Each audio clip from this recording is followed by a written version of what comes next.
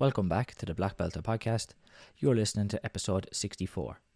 And today's episode is sponsored by TKD Wear. And TKD Wear are a Taekwondo apparel brand.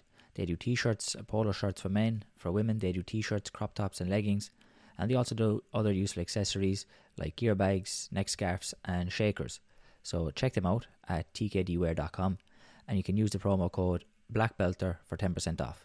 The details will be in the description. This week's guest is Master Willy van de Mortel. Willy has over 40 years experience in Taekwondo. He was a 16 times Dutch national champion, but most famously is known for being the coach of Thomas Barada as well as Julia Cross, two of the most successful fighters in ITF Taekwondo. Willy has also coached and been a national team coach for a number of countries like the Netherlands, Slovenia, New Zealand and currently Norway. Today I chat to Willy about where his journey began, his experiences coaching Thomas Barada and Julia Cross, the Open Dutch, which is the tournament he organises, and more. So as always, make sure to rate, review and subscribe as that all helps the show grow. And hope you enjoy.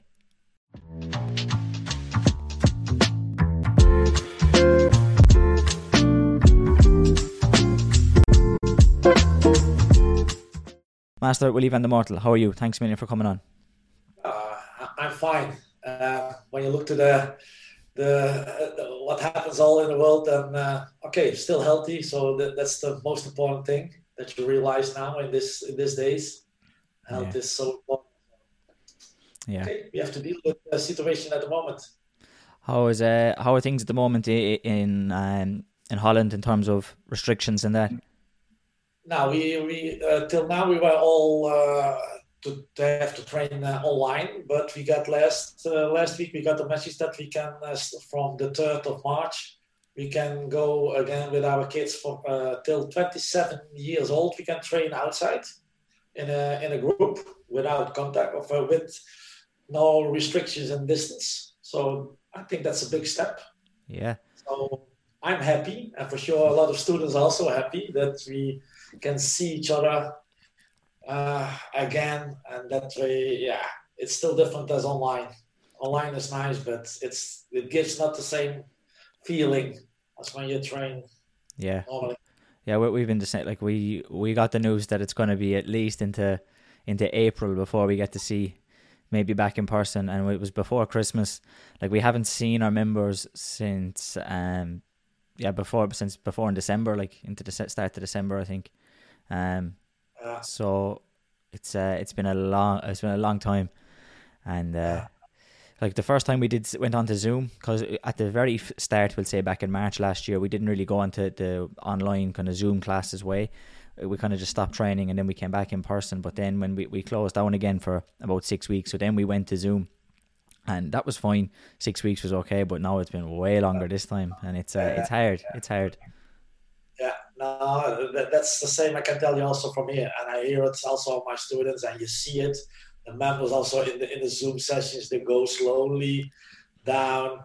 Now, for example, today it's nice weather, also the last week. So then you see already, people want to do more and want to go outside and have other activities. So it's not easy. But we in the Netherlands, we start right away when there was we start right away with online classes, first on through Facebook, but later on with the Zoom. But for me personal, I get also a little bit fed up with it. Yeah, I think everybody's the same, because at the start it seems like it was only going to be a few weeks, and now here we are, nearly a year later, I guess, and it's still you're still on Zoom. Every time you think 1 or 2 months or 1 month more, but then when it ends. Yeah, for sure. Yeah. So I suppose to take it back, I kind of tend to start with everybody is how did you start Taekwondo? Where did the journey begin for you?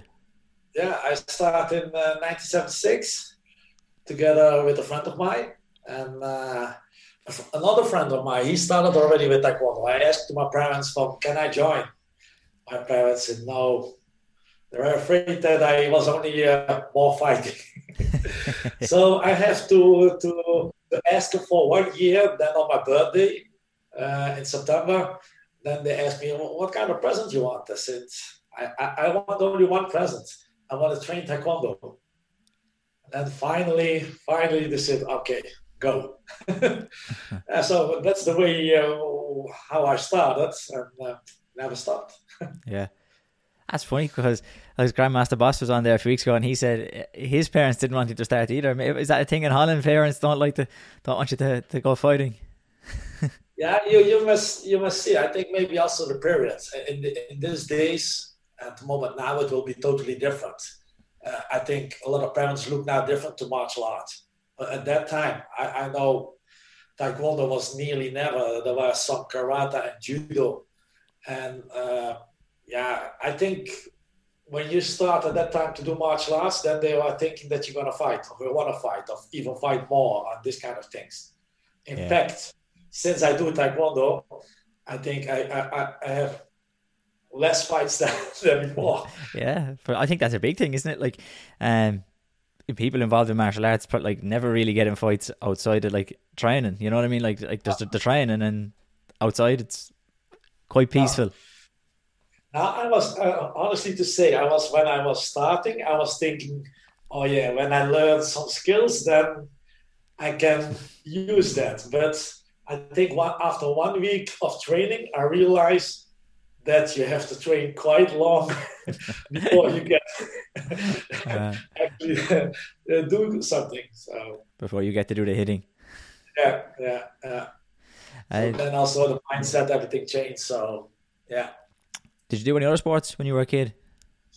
As a kid, I started like everybody starts with football. yeah, for sure. But for football, the thing what I was not for me was the team. Actually, in Taekwondo, I like team sparring, for example. But in the football, I was quite a lot of times angry when my mates was not running, or they were not going for 100% for the ball and this kind of thing. So yeah, it was difficult. So I think that was one of the reasons why I also quit with Taekwondo, with football, with soccer. Yeah. That is one thing. But like a lot of individual sports, I think is a reason people it means more to some people than it, like in a team sport. It means more to some people than it does to others, and it's and the people sometimes can't put up with the people who do it doesn't mean anything to, so they want to go and I'll do an individual sport, and then it's just all on me. So I did also swimming, for example. I did also in competition also for more than 10 years, and you see also there it's individual. Yeah. I have to drive on my bicycle in the morning to the swimming pool very early before school, train, come back, and this discipline, that's what I like. Yeah. But I have also in Taekwondo. So. Did you find that discipline kind of blended well with Taekwondo? The discipline of, like you said, having to get up, cycle to the pool, put the hours in the pool. Did you think that this kind of discipline blended well with Taekwondo? I think so. It helps me, but maybe it's personal. I know at the time, for example, when I was a little bit older, when I want to go really for competition, I have a small dojo at home, and every morning I train there. But sometimes you have some days like, today not. And then my dad, he was sitting there in the kitchen, and he was reading the newspaper. And then he looked to his watch. He said, "Today not training?" I said, "Yes, I got to train." And I go. So he pushed me also a little bit in the times because everybody, you have some ups and downs, and some days it's difficult to motivate yourself. So, but then he was always there to say, "Not training today?" And then, okay, I push myself and I go.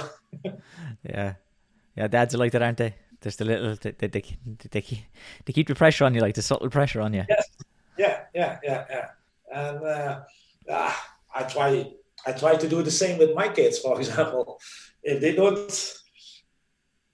1 day or 2 days, if they don't train, then I ask them, why you don't train today? Or, okay, sometimes they have a good excuse like school or this kind of things, but I think they know when they don't come to the training, and when I ask them, then for sure, they also feel a little bit the pressure. Yeah. Like, okay.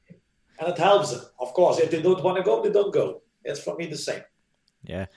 But I suppose But I remember also sometimes you go to training, even to teach. Maybe you're not for 100% motivated, but when I come in the hall and when I see the people and when I start, then I get these days the best trainings. yeah. You never regret doing the training, do you? Like in the end, like you said, you don't maybe want to do it, but when you get it done, you're happy you got it done. You know, you never finish training going, "Oh, I wish I didn't do that." You know, it doesn't happen. That's true. That's true.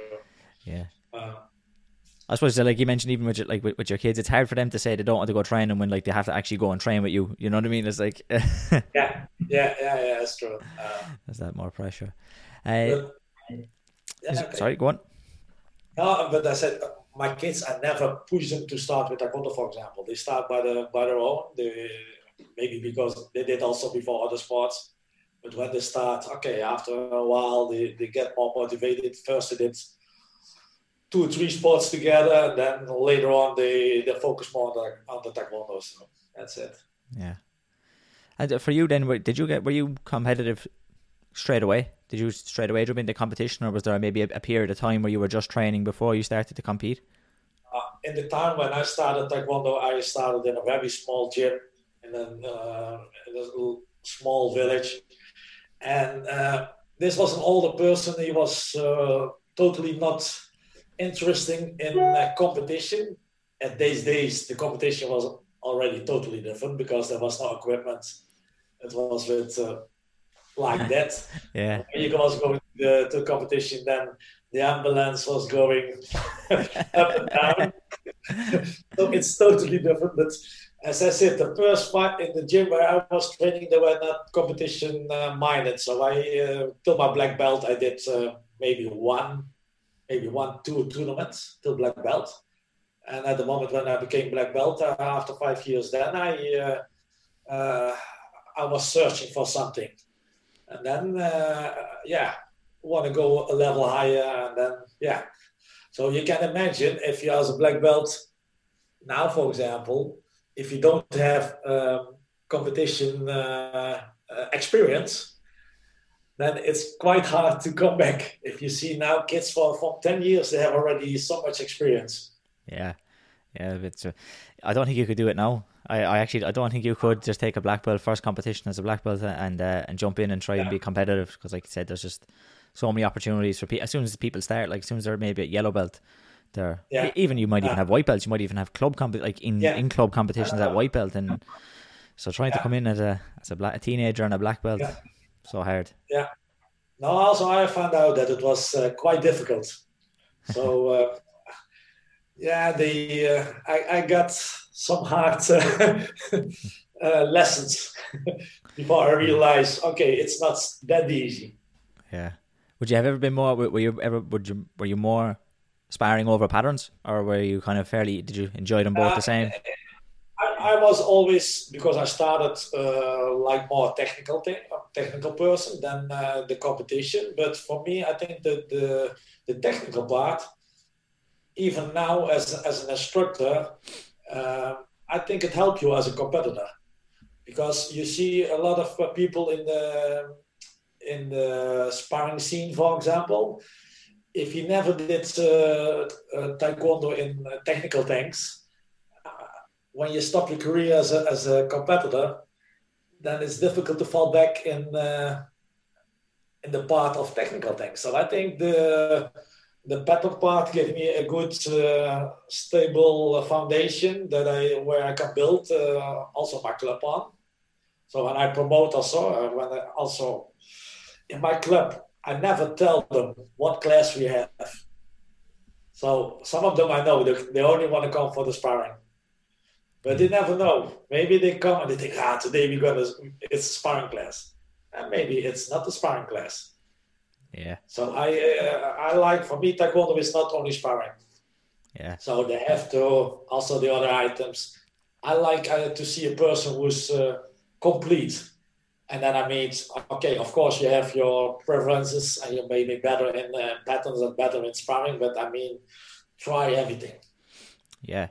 Yeah, we'd be kind of the same in our club. Like it'd be, one of the days out of your 2 days, like because we have a sparring specific day, but then we kind of have the other days where it's like, well, one of those days in the week will be sparring. We're not telling you which one, so don't think that it's gonna be Wednesdays with the day we spar. It's like we might spar 2 Wednesdays in a row, but maybe the one week it's gonna be a Monday. You know, so you just have to be there every day to find out. And yeah, I think that's also by me. They know mostly on the Thursday it's always sparring, because then I have a couple of experienced people who come to the class. They don't compete anymore, but they were European champions before, so they come to the class, and then always there's a good atmosphere and a good level to learn from each other. But sometimes even when everybody think, okay, it's Thursday, then once I switch and we start, okay, I'm good too, and then you see the faces like. And maybe a very small part is a little bit sparring, so that they can still go home with a good feeling. Yeah, keep them on their toes. Yeah. It's. I think I'd agree with what you said there. Even though like it's good to have people well rounded with patterns. Like I think sometimes, like I suppose when you're younger, especially, you kind of get caught up with, oh well, if I'm winning at sparring in the competition, then I'm a sparrer. I'm only good at sparring, and then it can go the other way with patterns. Like I know myself. Like when I was younger, I was always better at patterns. But now I'm more so sparring, and at the last year competing, I didn't even do patterns. So like it can flip around. I think like if you're just well rounded and you keep training everything and trying to compete and improve at everything, that you never know where it'll end up for you. Yeah. No, and of course, I understand also. I see it also my own kids. It's also very difficult to be good in everything.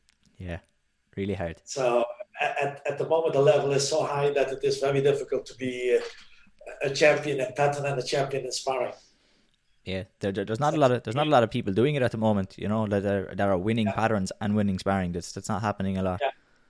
Yeah. So that's okay. That's what it is. Yeah, but I think that's because like that the level is going up all the time in both of them. So it's like, it's so hard to keep up. Yeah, if you see now, for example, when I look, sometimes I go to tournaments and only maybe without competitor, but only to look to the level, especially international. And when you see the international level, for example, from the juniors, there's so many juniors who can step right away in the senior class. The level of them is pretty high. Yeah.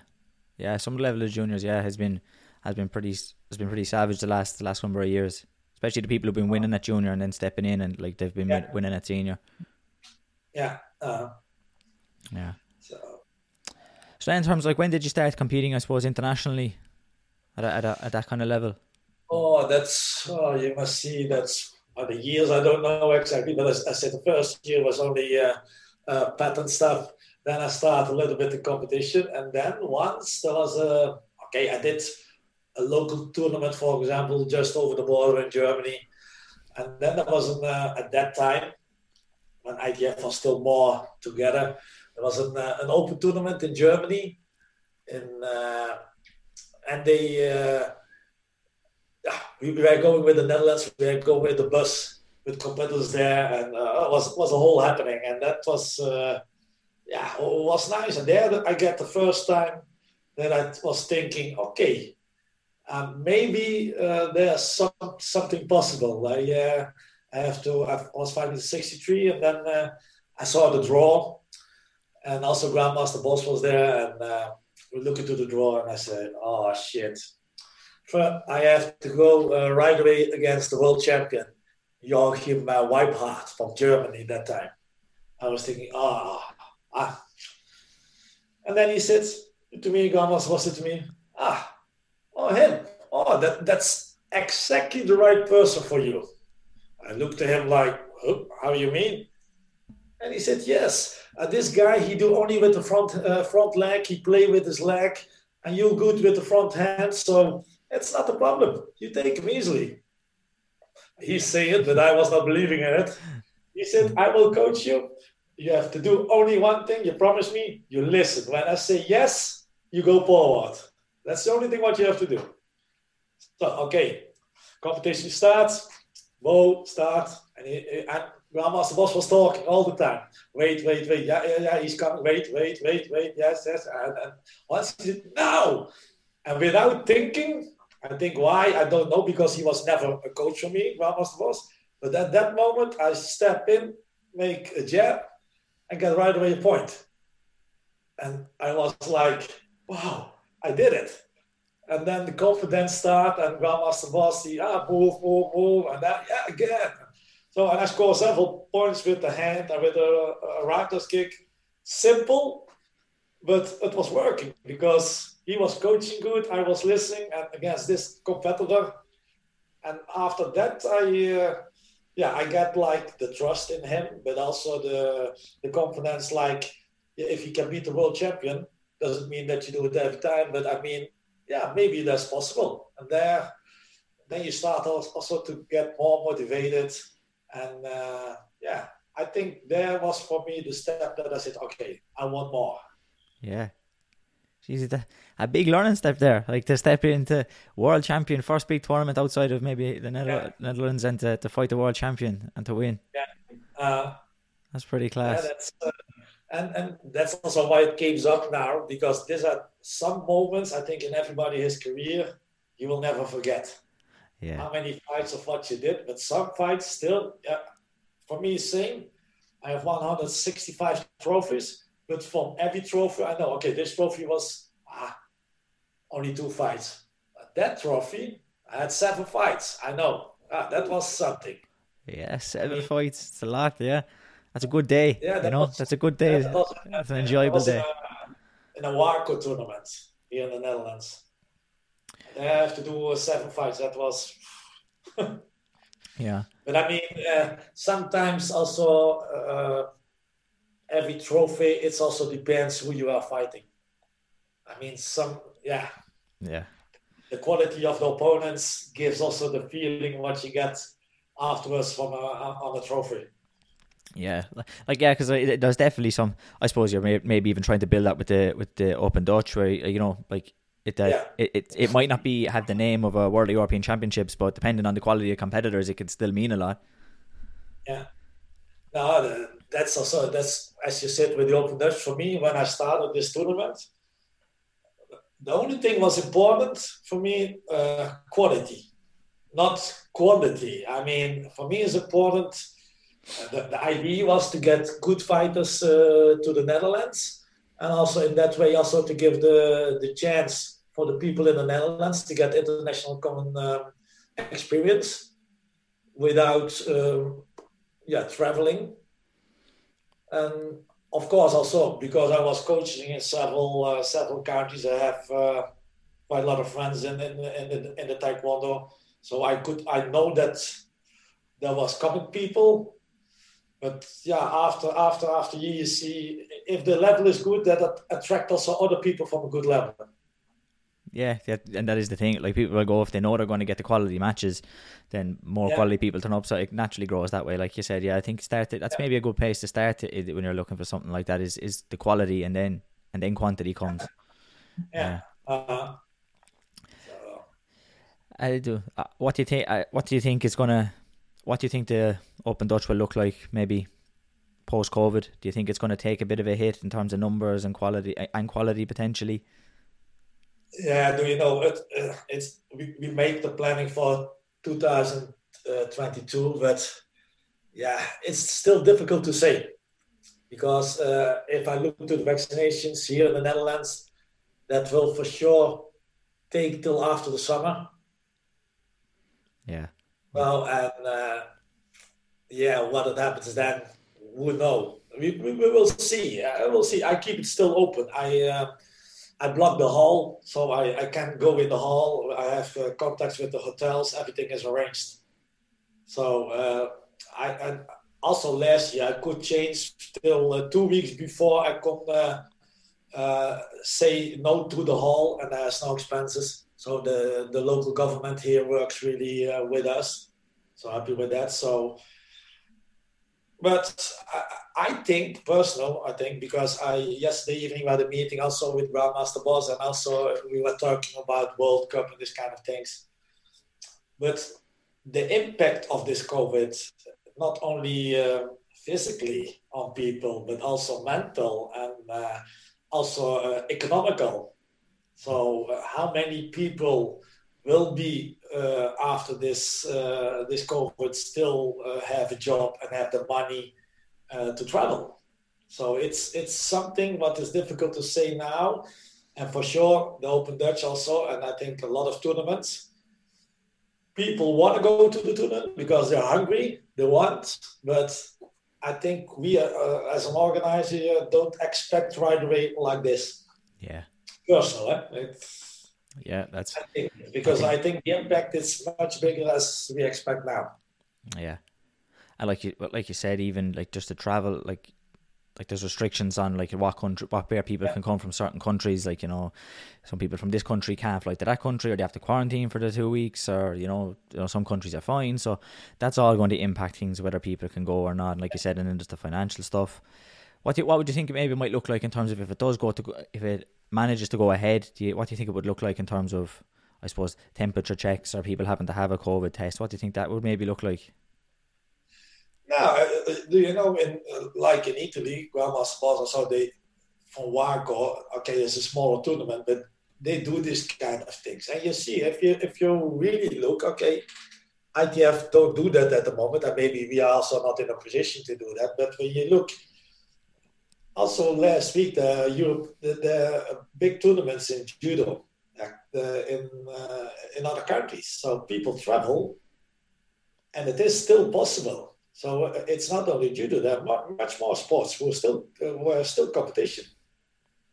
Yeah. Only I think, maybe in ITF, we are still not that professional that we have in our minds. We wait till the COVID is over and then start. But you must not underestimate that in the time when we have now already no competitions, what it means for our competitors, for our juniors. We gonna afterwards there will be a gap of maybe 2 years of competitors. I spoke also with the coaches of the national team of Norway. What we gonna do? How we gonna solve this? Because the young juniors will normally come to the team. Now they train all 1.5 years. There's no training. So what will happen for them? Yeah. My sister was meant to be, she would have been junior last year, but she was 18 this year, so she would have been junior this year as well. So she would have had to, those 2 years are going to be gone as a junior. So then it's kind of, you're jumping from your last tournament in 2019 to now you're into senior, and like you said, I think that could impact a lot of juniors, because like it can be scary enough for juniors to step up to go into the senior division. So now, after not training for 2 years, it can be, some of them will just go, no, don't want to do it. Because I think for 80% of the juniors, it's always scary when they know we have to go to the seniors. Yeah. And now even more, as you said, much more. Yeah.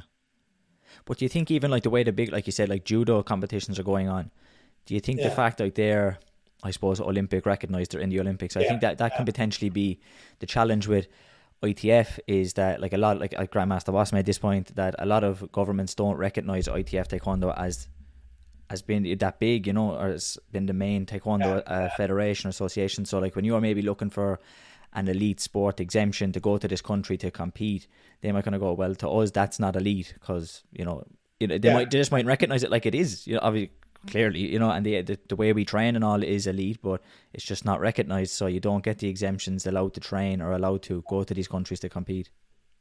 Yeah, I see, for example, like by in Slovenia, the competitors of Thomas, they have the elite status, and they can, even when everything is closed, they can still train. But for example, by me in the Netherlands, we don't have that. Yeah, we don't either. I will never get that elite status with my competitors. It's not possible, because the ITF is in the Netherlands not recognized. So, and I think also Grandmaster was mentioned that I think when all ITF was together, then that ITF was quite big. But we are so divided that it's also very difficult to make a fist to the others. Yeah, like you said, it's so hard to.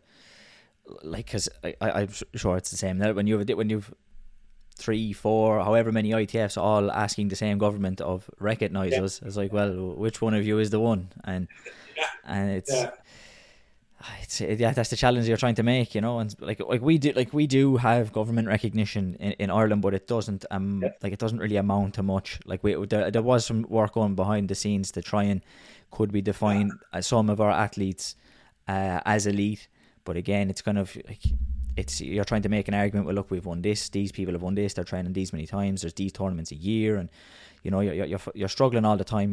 You're battling all the time to try and get that. Yeah, no, it's hard, and then we're also going to lose people. yeah, that's all it amounts to. Yeah, it's less people involved in the sport. Yeah. Because a real spotter, he wanna, in that period when he really won, then he want to go for 100% for everything.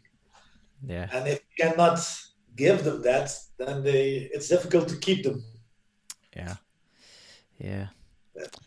That's hard, but it's like, and for example, it's easy to say from here around the desk, but I mean, I also don't know if the ITF now they do a lot. They organize seminars and the courses and all this kind of things online, but where they're thinking about competition. Yeah. I'm afraid not. I'm afraid of course, in the beginning, we always not thinking of competition. We were thinking, okay, this will take only 3 months and then everything is back to normal. But now when it takes so long, then I think also a world organization like the ITF must look to the competitors and try to think or to invent something or to copy what other organizations do, why they compete. And if there is maybe a possibility, maybe on a smaller base, but for me, it's important that they have to think about these things. Yeah. Even if it was maybe, I don't know, maybe it was only a senior tournament with one competitor from a country. I don't know. Again, that could it comes up with that's just something that came up off the top of my head. I don't know if that's realistic to do or anything, but maybe something that way. I don't know. And I think as an organization, if you put that out, for example, one competitor of a country, then that's also a sign to all your members. Like, oh yes, they're still busy. They're still working on it. They're thinking on us. Yeah. And I think that's important. Yeah. Yeah, because I know they've maybe made an effort some of the online tournaments and that, but I don't, like, for me, I just wouldn't get a buzz off an online tournament. It's just not like, all the enjoyment I get out of competition, I just would not get from doing things online. Now I did it the first online tournaments. I asked of my club, and there were a couple of kids, they want to do it, but on the second or the third one, even these kids already don't want it anymore. So. Yeah. For me, it's also the competition takes so long, and it's not the same. Yeah. So I suppose going back to yourself and that is, well, when did you start coaching then? When did you move from competitor to being a coach and I suppose an international level coach? Yeah, I was when I was competitor. On the end of my career, I was at that time I fought also against. At that time there were several country tournaments. Like in Germany, there was a 4-country tournament, and we also with the Netherlands we are traveling to Italy and to Yugoslavia at that time as well. And then I was fighting to Thomas Barada, so he was very young, and. That was the first time that I met him, and that we start after that fight. We came in contact, and that was for me at that time. I was not a coach of him, but after that he came several times to the Netherlands, and I go to Slovenia. He came to us. There start our friendship and trainings. Later on, maybe 5 years later on, I was going to Slovenia. I was a coach there. So. it starts, not. I was open a club here in the Netherlands with three other black belts. One was a friend of mine. He started with me at the same time at Taekwondo, and the other person was also interesting. Was a master coach van der Heuvel. All right. So okay. Yes. So we live very close together, and he started, I think, 1 month earlier Taekwondo than I. So he was already there, and later we started together one club together. Yeah. So that was the first time that we were teaching and this type of thing. But coaching on national level, I did on a later. I was, as you said, I was coaching in Italy. First of all, maybe that's a good story to tell how I came to Italy. I was asked by Master Juan Ferrando from Spain.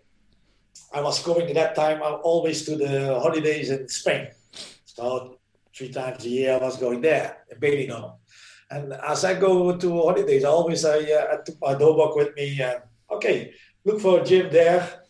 At that time, when I knock on the door in Benidorm, because they had the ITF logo. So I was going inside, but they were not affiliated. They lost the contact with ITF already for several years.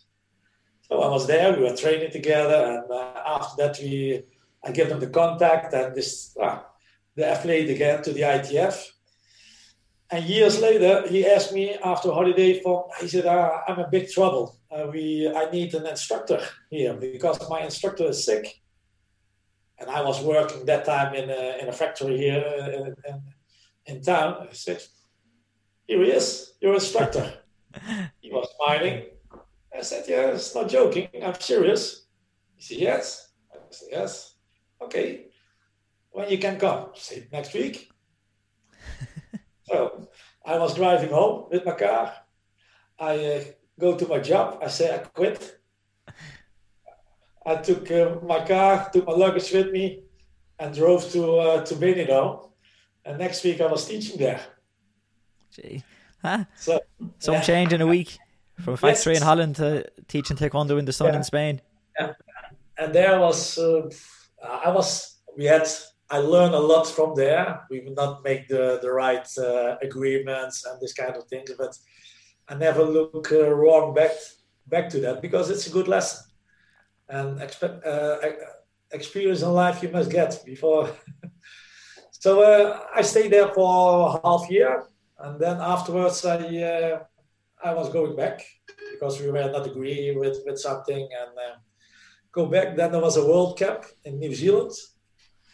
I was thinking, I have family in New Zealand. Maybe that's something to have a holiday, a training camp in Taekwondo all together to combine that and to see a beautiful country. So I booked my flight to New Zealand. Was going there to see my family and traveling New Zealand. Stayed there for 3.5 months and did also the camp.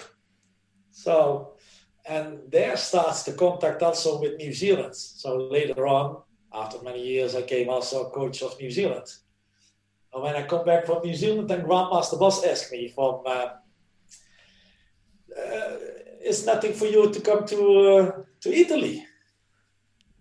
I was thinking, but in Spain, the experience was not so good. I said, but he said, Italy is different. He said, I'm already there. And I can guide you and help you and this kind of things. And I said, He said, if you come first for a couple of weeks, you look a little bit around and what we do here, and then maybe you decide what you do. So I was there, and then I joined him in the classes, see his family, and blah, blah, blah. And then, after 2 weeks, I said, yes. So I was going back home. Quit again my job that I had because I was going the same job that I quit before. I was starting again. Then I quit the job again. I said, now I go to Italy. A long old journey, huh? Some journey. So I mean, of course, it was much easier. And Grandmaster Boss said, okay, when you come to Italy, first what we do is you go to school. You have to learn Italian. And did you learn Italian? Oh, do you know Italian now? Yeah. and of course, and Grandmaster Boss at that time, he was teaching always, he used always the Korean terminology. And we in the Netherlands, we never did that. So I remember when I came there, I have to learn Italian, I have to learn the Korean terminology. So it was like, but it was really a great experience. I was staying a little bit more, 3.5 years there. It was a great experience there. Yeah, and after Italy, I was coach from the Netherlands and from New Zealand, and at the moment already 5 years in Norway. So, yeah, that's the dream, though. Traveling around and teaching, training. That's different countries, different cultures. It's a great experience. Yeah, I tell a lot of times when I give seminars, for example, I said, what Taekwondo gives me. For sure, if I was not doing Taekwondo, I was never in so many countries. And it gives me more. It gives more. I mean, I had my ups, and Taekwondo helps me out of this downs, up. So I realized that Taekwondo gives me a lot. Yeah. So then, I meet a lot of people and I make a lot of friends, and still people... from Slovenia, from New Zealand, from Norway, from Italy, from Spain. Every time when we see each other again, it's nice. Yeah. So then, what was it? What was it like working with I suppose with Thomas? Was he easy to coach? No, in the beginning not. Because as I said, I sparred with him the first time. At first time when we compete each other, he won. Okay. The second time when we met each other was in the Open Slovenian. I beat him. There you go. And until the day of now, I'm the only person who beat him in Taekwondo in Slovenia. So in Slovenia as well. Yeah, Jesus. Yes. Yeah, big achievement there. Yeah. But already that time, he was young and he was talented, and especially with his. But he had a couple of techniques. What he always did, he was good in his rider's kick, reverse turning kick, and the back kick. These three techniques he did a lot. So he was turning a lot. And when we start to work together, the third time that we meet each other was a draw. And after that time, I was thinking it's good to stop. Yeah. Because it wasn't balanced. And then we start together. Okay, we met each other in training, and I think when we started training, I was focused more on. He was good in a lot of things, but some other things maybe where he had to improve was in the beginning his hands and technical wise. So in the beginning, when we trained together, it was, and if you speak him now, for sure he will mention you that if I coach him, that I never say that he do it good. No. Even when he won his matches, I was not aware about it, but he told me several times. So even when I won, when he became world champion, for example, then he said, yeah, but that moment in the fight, you still not did that, or you have to do this. So he was like, oh, I'm champion, why you complain? But that's, when you're in the role of coach, you want to see and you want to improve every match, every training. And that's... But I would imagine that kept him motivated. Kept him motivated. He couldn't come off and go, I'm world champion, and then you kept him. But you can be better. You can be better. And then that ends up then, by the time he's finished, he's won so many tournaments. It kind of keeps him motivated. No, and I think we, as I said, I met them the first time. We get a friendship, and the friendship is from that time till now. Because now still nearly every week I have him on the phone. Yesterday I had him still on the phone. I mean, okay, we see each other not now, but we hear each other every time, and we can tell each other everything in life. So that's good to have a couple of these people around you. Yeah, family more And so than family. yeah, That's what you. uh, Yeah, and but as a coach, I think as a coach sometimes not only in this sport, sometimes people say, "Oh, you are a good coach." Uh, I don't know if I'm a good coach, but I mean, as a coach, you must also be lucky that you have the right people to work with it. yeah, yeah, And I think also that I was quite lucky to have him, and that I have the possibility to work with Judah Cross, for example, and some other good people, especially in that time. And I can say it was with Julia and also with Thomas. There are two competitors who did and who do still at the moment everything for the martial arts, for Taekwondo. yeah. And yeah, that's something. That's also And I was like that person. But yeah. Well, and was there many similarity? Like I said, there was obviously some similarities. Was there many differences between Julia and Thomas? What it was like to work with them? yeah, I think with Julia was also, I think she was a training animal. I mean, doesn't matter how often you want to train. She said always yes. I never said no. I remember that she was once by me for a week for to train, and then in the morning session we were training 3 times a day, and then between two sessions. She said, "Oh, maybe we can do some in the gym, some weightlifting." I was not that, but I have one student, a younger one. He said he was also in the gym. I say, and Julia was doing this weightlifting, and then this boy said, "Can I join?" And the boy was quite big. Julia said, "Yes." And then she starts, put some weights on, tack, tack, and the boy then see more weight. And then on the moment till the boy that she did it, and the boy said, and he could not do it anymore. And then he was like, Yeah, yeah. But I mean, yeah.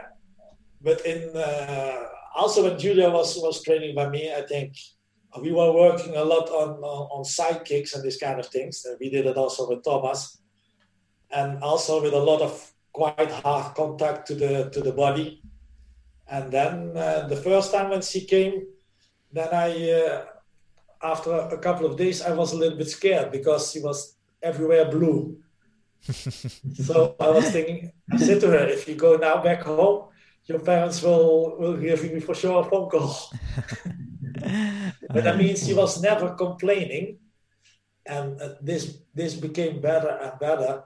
I mean, she improved a lot, and also Julia. I mean, she's around.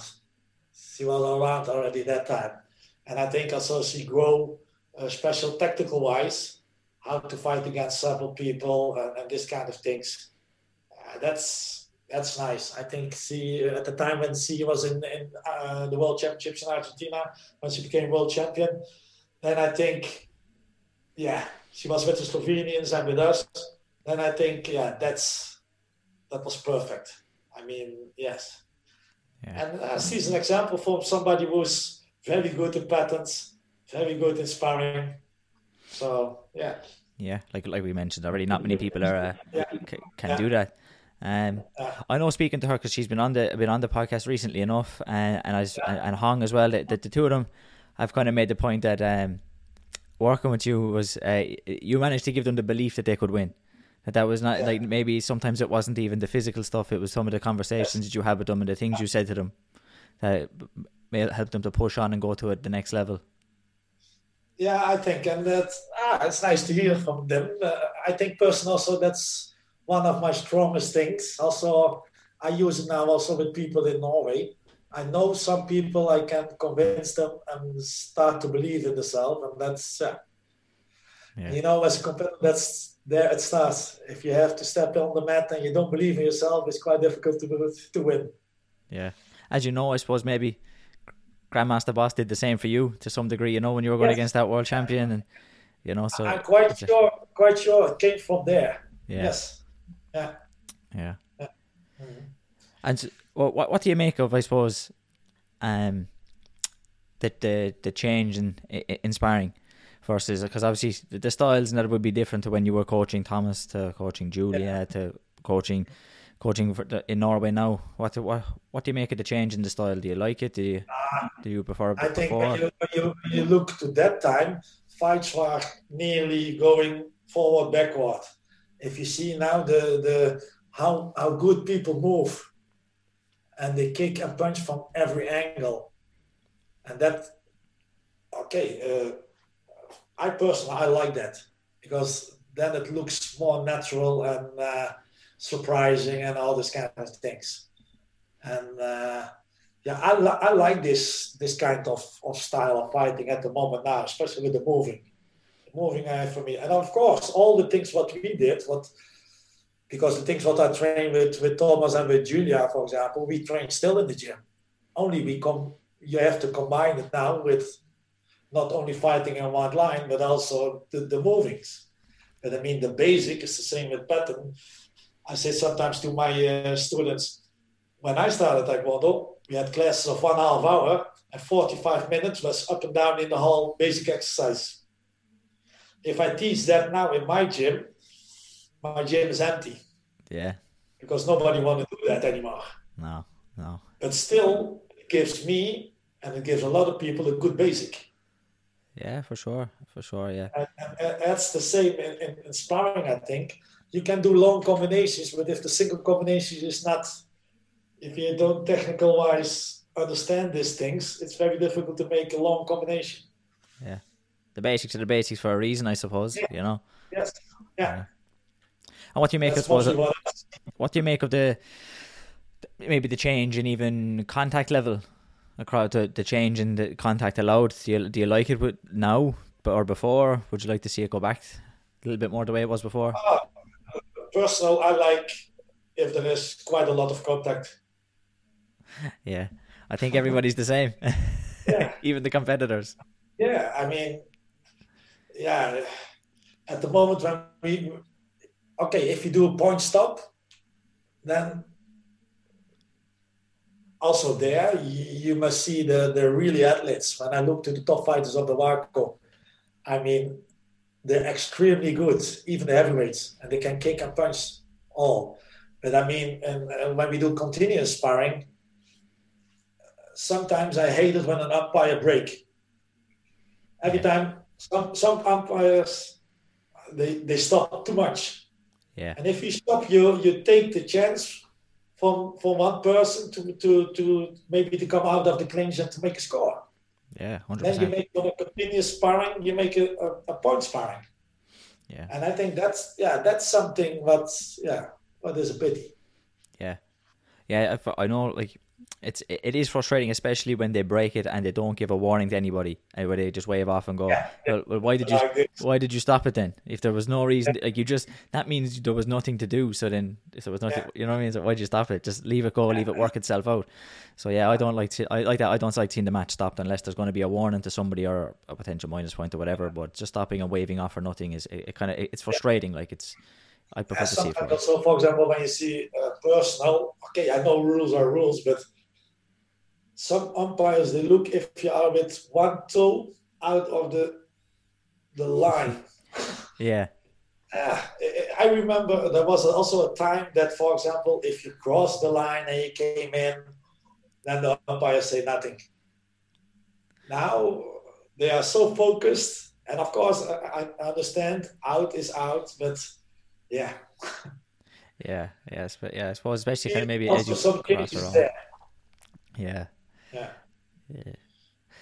And obviously, because like coaching in so many countries, Do you have a set system, the way you like to train and approach, maybe an approach sparring, the way you teach it? Like when you go to this country and start teaching here, do you have a way maybe you start and the way you like to progress, or like do you have a system for how you would train sparring? Yeah. I'm not. The system is here. System is here is not really on the paper. So we did when I was in New Zealand. We make really a program also to build up from the juniors to the seniors.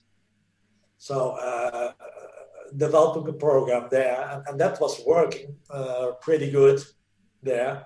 But in fact, in the way I'm teaching, I go always back to the basics, and from there on, step by step, further on. Yes, For me, as I said, basics are very important. Yeah. And sometimes people, I see that in every country, they think, is that so important? Is that so important? And to make them clear and show them by example, but also by videos, explain them why not, and why you do that, and why do you not this. Because a lot of people, if you tell them, they say yes, but they don't understand it.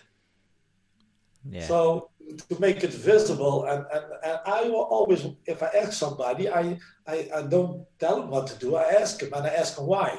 And if he cannot answer me why, then I have to tell once more. Because it's important that he know why he do things. I said I hated, for example, when an instructor say to me, you have to do this, but he say not because why I have to do this. Yeah. If you only have to say you have to do this, I think it's not in these times. I think the competitor has to fight, and he has to think. In fact, he decides maybe 90% of everything, 95, 5% is maybe a coach. Yeah, like you said, I suppose it's the competitor who has to get in the ring, and actually do the competing. So it's important that they tend to understand why you're asking them to do whatever technique, whatever situation. It helps if they can understand. It's like you said, if it's just I'll do this, and then they're kind of going, well, okay, I'll do it because he told me to do it. That probably won't even come out then when it matters, Yeah. And I remember when I did my grading for I think 6 or 7 degree, I must make a thesis, and I make a thesis of online on the coaching on distance. There, for example, I could use also and see what people who you are coaching on distance, that they totally not understand what you was meaning. So that was also a good lesson and a wake up from sometimes you say things and you explain it, but still the message is not coming through. Yeah. I suppose that's where the video comes in, and the video helps then. Yeah. But even with videos, I did the same with Thomas, because he was not the person who likes the point fighting. And then before we were going to Argentina, before he became world champion, I said him the year before, I said, this year you're gonna do minimum 4 tournaments of point fighting.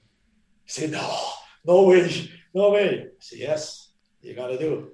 Because I said, why? I said, you must imagine, you're in the final, it's a draw.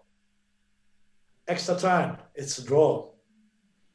And now you have to do first point. You must be prepared. And then he said, okay, maybe. And then we did a couple of point fighting tournaments in Germany, and he was pretty good in it.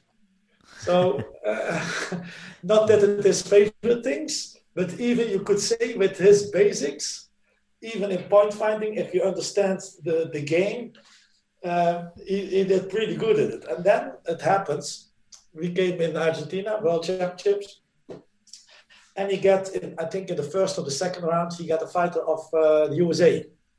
And the USA always bring fighters who you never saw before, do really strange things, moving strange and all those kind of things. Okay, Thomas Stas in the first round, 3 head kicks to his face. Yeah. And he looked to me like, and then in the break, I said, okay. I said, But he gave him already several warnings. I said, only what you do is pushing every time out of the square. You don't give him 1 second of air. You push him, and then okay, he came back to a draw, extra time, draw, and then he looked to me like, and he did like, okay. At that moment, he was understanding for what we did this 4-point fighting tournaments. And the fight started, and he scored right away with a side kick. And later on, he became world champion. And then in that evening, I said to him, you see, the difference in this kind of tournaments is one action. Now you are world champion. If you lost that first fight against New Zealand, if you was not making that side kick, then you were number 46. Yeah. And there to let him also understand but it was nice to see that he was looking to me like, and he did like, okay, now I understand why we were training that. Yeah. And this kind of experience, these things I tell quite often when I give seminars, because I think if you tell it in this way to other people, then they understand it, that even maybe they look up to Thomas, but they are also he was somewhere that he have to learn his lessons, as we all have to learn our things. Yeah. It wasn't as he turned up and was just the best. Like you said, there was having to progress and even put himself in situations maybe that he wasn't the most comfortable in, like that going to the point fighting tournaments. What would you say is what's when you're working with somebody like you, like working with Thomas and Julia, and maybe you've mentioned already, what would you say is what's the most important trait for you that you'd like to see in a fighter when you're working with them? They never give up. Yeah. Is that I ask them. If I ask them if they are tired, if they say yes, I'm not happy. Yeah. Now, I mean, for me, I think kicking and punching is for a lot of people possible. But for me, the mental part is much more important. A person who has, I prefer to coach people who have less, how do you say it? Physical skill, maybe? Yes, but who have a strong mental part and who want to go for it. That's for me the people, I think, Yeah, I think they're the people who actually end up winning the most in the end. Is often like not. Well, I suppose it's if you can blend the two is where you want to be. But often you see all the time the people who are I suppose you could say the most talented physically or whatever. They don't always achieve because they don't have the mindset to push on and go to the top. Yeah, if I look in Norway, for example, we have this. He became world champion last year, Magomed Nordinov, 71. For me, he is a very talented person, but mentally he was not that strong. So that's why he lost already, for example, in the Euros in Slovenia. In my opinion, he was the best one, but he lost on a stupid way before because he could not control himself and his mind. And he had to learn his lesson. So afterwards, I was telling also to him, I lost, it's your fault. I cannot help you. If you fight like this, I cannot help you as a coach. So you have to change. Yeah. And so when he, in training, and when he became at that time, when I coaching him in the World Championships, and he was doing exactly what I was saying, that gives me a very good feeling. Then I also have the idea, as a coach, you can give this 5% extra, maybe what he needs. Yeah. Okay. As a coach, I don't want to sit down and tell you only what is the time they can look on the screen. I want to give you, where if it is necessary, I hope that I can help you a bit in the break or maybe between. But I mean, that's for me important. And the link between competitor and coach, that's, if the link is not there, then it's difficult. Yeah. coachability, I suppose, and to build that up, that you need in training. You need good moments, you need bad moments, hard times, and there is growing something.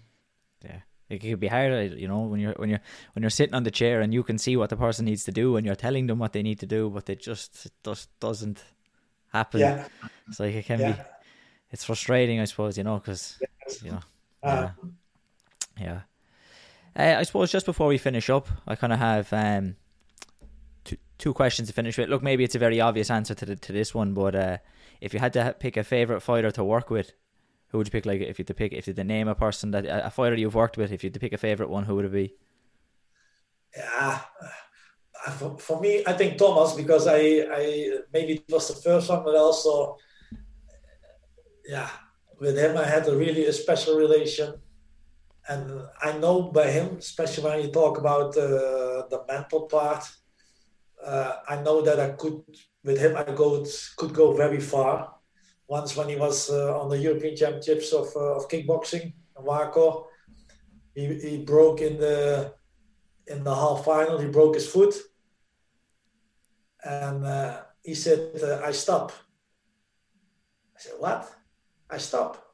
I say, "No, you don't stop," because 1 week later I had a meeting with Peter Krukenhauser from Top 10, and we were talking about the contract.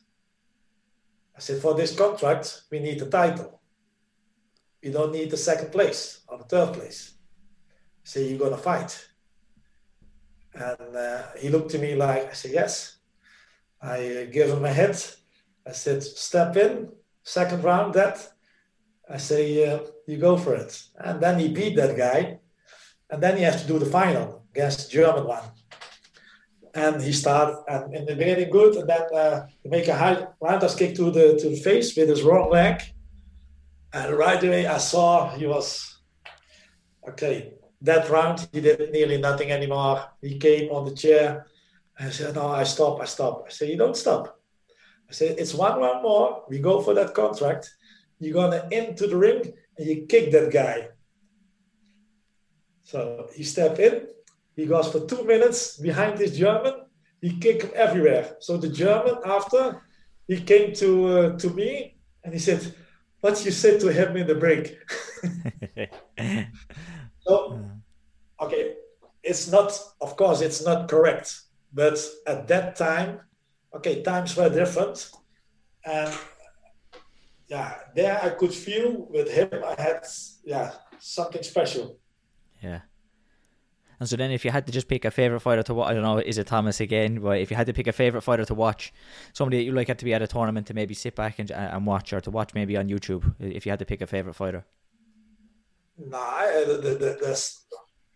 For me, when I look, for example, in the style of fighting, I like, for example, the style of fighting of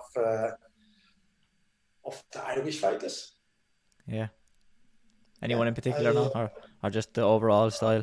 Not in general, but I mean, if I see how in Ireland how they step up in a very short term in years, how they came. Yeah, that's for me.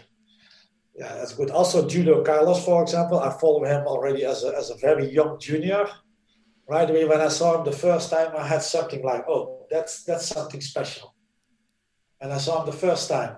And afterwards, I record his fights and I look to him. And that's even now in this COVID period, if you see what he always posts and what he do, and I like these people. So, for me, it's also something. Yeah, definitely. Yeah. But also, like what I said, in Norway, the guy, this Magomed, also for me, he's great. Yeah, for sure. Like you said, world champion in Germany. At the moment, you see different styles, and you see the style of the Soloveys, and I think we all took something from them, and that's, I think, also what I do. For example, I also follow the seminar of Oleg, and I think as a coach, you're stupid if you don't follow all the people, because you have to see and look what other people do, and sometimes they by following a seminar they give you ideas, and maybe with your own technique to combine that and this kind of thing. So Yeah, I think For me, I think they also the people from Ukraine, from Oleg, they make also some examples and some new styles. Yes.